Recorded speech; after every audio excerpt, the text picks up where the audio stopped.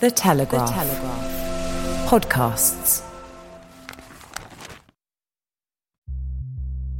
Women's football, Euro final, England versus Germany, Wembley, sold out stadium, and then to go on and win it. It was just insane. A lot of the chatter afterwards was, I really hope it's not the ACL, hope it's everything else.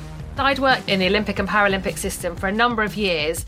No one had ever said the word periods. No one had talked about menstrual cycles. I totally subscribe to best person for the job, but often the best person for the job could well be a female, but society isn't ready for that yet.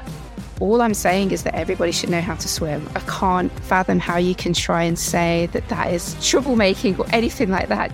Every time I hear somebody talk about investing in women's sport and talking about it as if it's some sort of donation or like charity. You're welcome. It's just such a weird way to tell me that you're bad at business.